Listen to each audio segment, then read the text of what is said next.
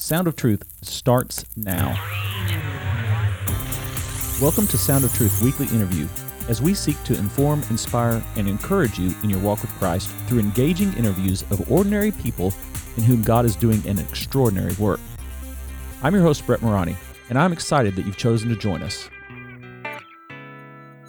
We are blessed to have as our guest Dave Harvey, who's currently serving as the president of the Great Commission Collective. He was a pastor for many years, and he is married to Kim. He's been married for a long time. How many years is it, Dave? 38 years. 38 years.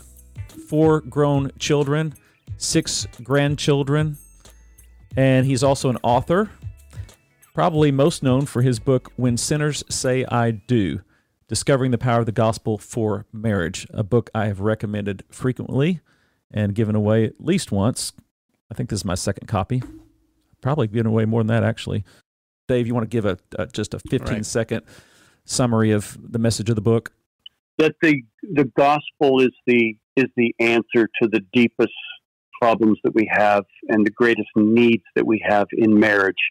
That's not an attempt to oversimplify the complexity of life or problems, but that too often marriage teaching and marriage writing moves beyond the heart or skips over the heart and just goes to techniques and ways to improve life and manage each other's sinfulness, rather than really dealing with the things that make the gospel glorious, which is that there's power to change. There's power to be transformed, that God's making us into something new, and that marriage is a context that is designed by God to reveal our hearts so that He can be magnified and we can be transformed. And all of that takes place through the gospel. Amen. So let's get into more specific subtopics, if you will, within marriage. And I have a list of questions here, but we're only going to have time to go over, I think, a few of them. So let me just start with this one. What are the basic ingredients that must be, if you want to say like a recipe, in the recipe for a couple to have a successful marriage, building upon the foundation of being gospel-centered, as you just mentioned? Well, I never want to answer that question without, being explicit about the gospel, because the gospel really does reveal the problems that are deepest within marriage, which is not unmet needs or circumstances or the way Adam said it, the woman you gave me, Lord. Mm-hmm. One of the quotes that I have in the When Sinners Say I Do book is one by Thomas Watson. He once said, "Till sin be bitter, Christ will not be sweet." Mm-hmm. Yes. And so we have to discover the bitterness of sin to really appreciate what Christ has accomplished and to experience sweetness in our marriage. So the gospel reveals the problem. The gospel supplies the solution as well. And we don't just want to skip over that. But there's other things as well. I mean, I think when I think about marriages, my own and others that I've sat across from, I think forgiveness is a huge issue. Many believers, though they affirm their sinfulness, view themselves primarily as sinned against. Mm-hmm. So, which is not to say you can't be sinned against or you can't be a victim. It's just to say that it's not our biggest problem or the highest status that Scripture assigns to us. So I think that forgiveness, the ability to forgive one another, begins not with landing on the idea that I have been most sinned against in this marriage, but that I'm a fellow sinner in this marriage. And by the way, that's the point. That's the whole point of the unforgiving servant parable in Matthew 18. You have the master. The guy owes the master 10,000 talents, or the king, 10,000 talents. He owes another guy 100 denarii.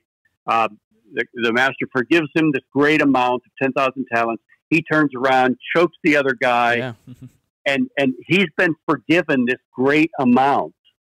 But he turns and he chokes one who owes him far less. And this is what he says to him. He says, "Pay what you owe." So at the heart of this unforgiveness in marriage is this idea of pay what you owe. I feel sinned against, and you are going to pay what you owe. And so you have two people that haven't necessarily come to terms with the point of the Master's forgiveness, which is that forgiven sinners forgive. Forgiven sinners forgive. That's like our job description. That's one of the beauties of the gospel. So I think forgiveness is another one. And we could talk about friendship. We could talk about other things as well, but those jump immediately to mind. Well, and there's plenty of books on that stuff. So I think you really filled a niche. You met a need here to to delve into that topic of needs. You met a need with this book to help us get to the root of the issue, the root of the problem. So, and one thing, well, I was going to ask this, or just maybe posit this idea, that same parable, well, not that same parable, but a similar parable talks about, he who is forgiven much loves much. The idea, I think that it was this, well, maybe I don't know if that was a parable. I believe it actually may have been the story. The prostitute with Jesus. Yeah. Yeah. I think it was a prostitute who had come to him, started washing his feet with her own hair, and everybody's kind of, aghast at this. It's like, if he knew who she was, and make sure I'm not getting these stories mixed up, but if he knew who she was, he wouldn't be letting him happen.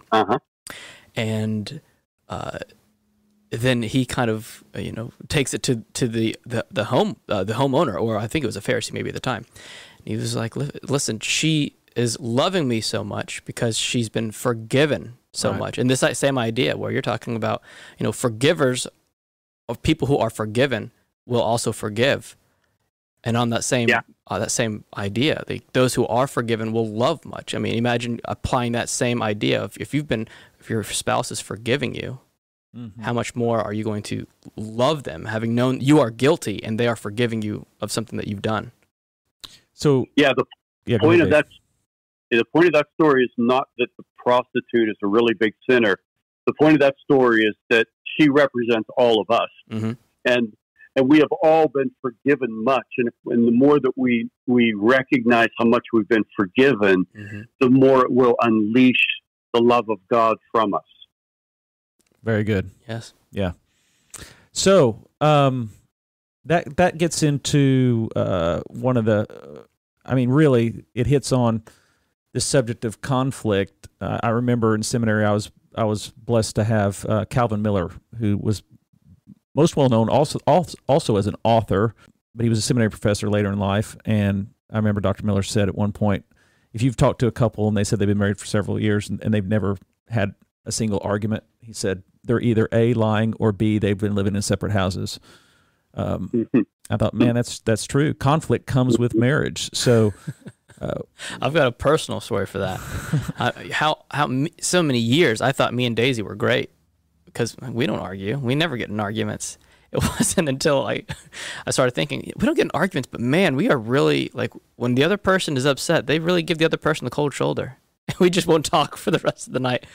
So there aren't any, for the longest time, and even now, there aren't much arguments in our household, but there are definitely days or nights of just coldness where there's no conflict. talking. Yeah. Exactly. Yeah. I didn't see it as conflict, though. Right. I'm the man. I'm like, oh, I guess she's being quiet today. It wasn't until just recently, I think our communication is definitely, bumped up to where we can actually talk about like how she's feeling, and then I can, also let her know how I'm feeling about it too. But it wasn't knock down, drag out arguments. It was always, it's cold in the house today. You guys are being sanctified. I didn't mean to derail you there, but go on. So what are the basics of how a couple should handle conflict? Because, Dave, I think you're going to take it back to the gospel, aren't you? Well, one of the things that's surprising, Brett, is just, I think for people that aren't as familiar with the Bible, is they discover how relevant the Bible really is on certain practical life issues. And this would be one of them. So the Bible teaches that resolving conflict should start with self-examination. And I'm thinking specifically of Matthew chapter 7, where Jesus said, how can you say to your brother, let me speck out of your eye, when there's a log in your own eye, you hypocrite, take the log out of your own eye, and then you'll see clearly to take a speck out of your brother's eye. So there's a reason that he goes there. And that is that the Bible doesn't immediately sanctify our sense of anger. doesn't immediately justify our sense of rightness or our aggrieved status. The Bible introduces a whole other assumption to us, and that is James chapter 4, verses 1. What causes quarrels and what causes fights among you? Is it not that your passions are at war within you? So the idea that the cravings and desires underlie conflict. That's where the Bible goes. And so the reason why we have to look to ourselves is because there's nobody on the moral high ground here. Right, We have to look to ourselves and just see what the Spirit of God would reveal. So God turns us first to our own hearts so we can examine what cravings may be creating that log that's going to obscure our sight to really be able to help our spouse. So, that idea is right out of the gate, we learned that conflict doesn't immediately mean that it's something that we're coming at each other. It's first a call to self-examination, and then a call to kind of be patient and look at. We think our agitated here. If any of your listeners are like me, this is where they are. We think our agitated feelings are the Spirit's prompting to speak immediately to our spouse, when in reality, it's the Spirit's prompting to examine our heart. That's what's coming up. Something surfacing in our heart, and it shouldn't be given words first. It should be given reflection before God. And that's what gives us the ability to remove the log, and then to go to each other with a kind of an intent to help each other, because the motivations change when you do that. All of a sudden, being right, making the point, winning the argument, those things are no longer what's most important. What's most important is reconnecting my spouse to their Savior and helping my spouse see if there is something they need to see, but going in humility and going in kindness and gentleness. So, when it comes to talking about these hard things, it's kind of like surgery. Timing is everything. We need to think about these delicate conversations as soul surgery. So a wise surgeon, will choose the right time, right place, make sure the environment is sanitized, make sure the patient is ready, and we'll move forward. So those are a few things that come immediately to mind. So before we wrap up this episode, and we're going to ask you to share your contact or not your contact, but how people can follow you. But before we ask you that and close things out, I think Rick has one more question. Yeah. So there's a lot written on suffering for the Christian, and the Bible speaks a lot to in our Christian life there will be suffering. But you've written on when your spouse suffers, and I was hoping maybe you could speak a little bit to that. Yeah, I think the reason for that is because if you stay married long enough, one of you are going to suffer. And how we respond when our spouse suffers says a lot about our true vision for marriage. Was the vision kind of sanitized, or was it narrowed to just good times where we prop each other up, but when our health becomes a liability, our marriage grows weaker? Or did we really have a vision that, to grow old together is to suffer together. It's to learn how to serve your spouse. One of us is going to die first. I mean, that's the thing. We don't ever want to talk about that when it comes to marriage, but the reality is we're both going to be suffering if we stay together. Yeah, and one of us is going to die first. And are we thinking about that?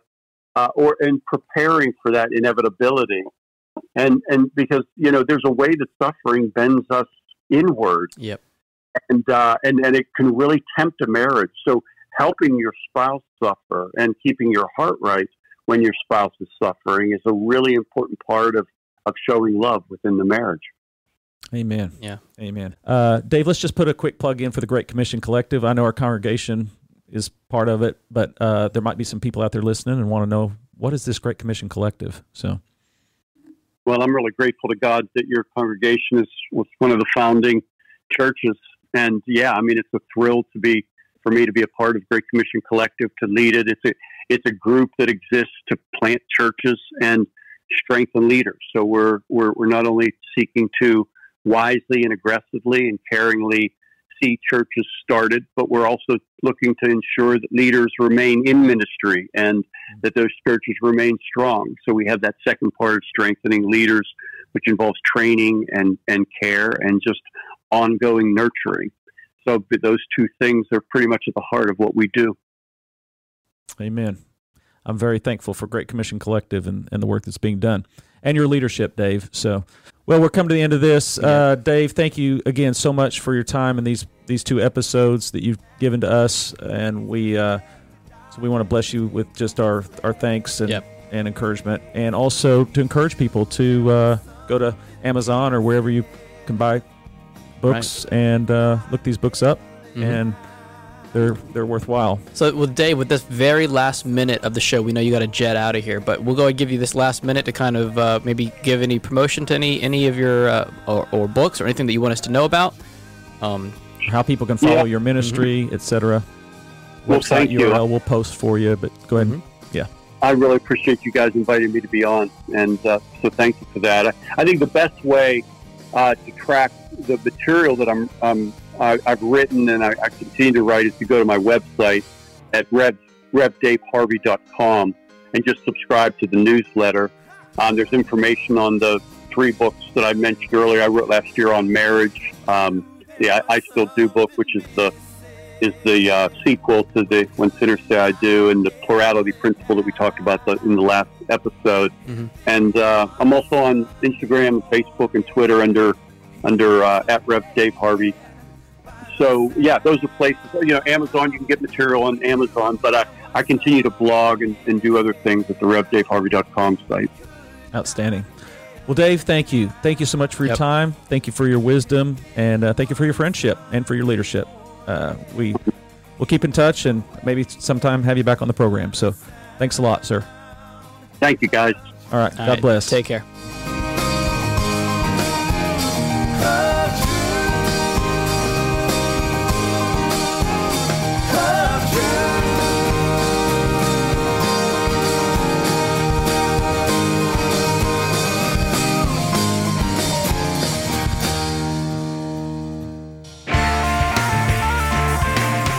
If you're enjoying this podcast, please share with your friends.